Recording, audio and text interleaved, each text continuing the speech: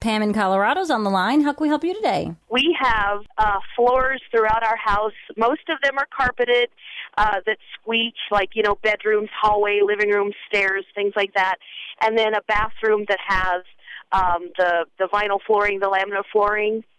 And we've tried, there was a little kit that you could buy at Ace Hardware where you find the floor joists and then you put screws every so often down into the joist, I guess, and that didn't work. It only made it worse.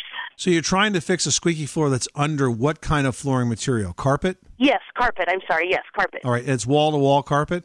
Yes, it is. All right. So here's the trick of the trade, Pam. You ready? I am ready. I'm so ready. What you want to do, the first thing you need is a good stud finder. You're going to get like a Stanley stud sensor so that you can use a device, electronic device, that will allow you to sort of peek through the carpet and identify exactly where the floor joists are below.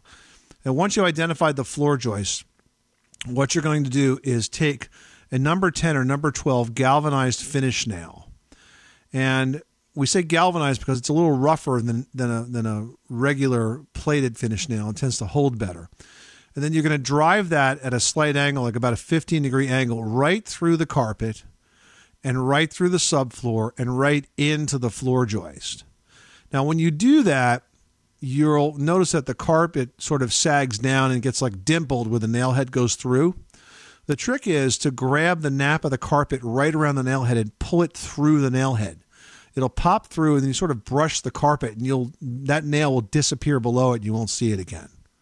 So you can get away with actually fixing a squeak through carpet with this trick of the trade. Oh, wow. That would be awesome. And again, could you tell me the type of nail one more time? Yeah, number 10 or number 12 galvanized finish nail. Okay, number 10 or number 12 floor joist at a 15-degree angle. Yeah, but you got to find that joist, or you can't be nailing into air. You want to make sure you're nailing into the floor joist, okay? Okay, thanks so much. You have an awesome show. All right. Thanks so much for calling us at 888-MONEY-PIT.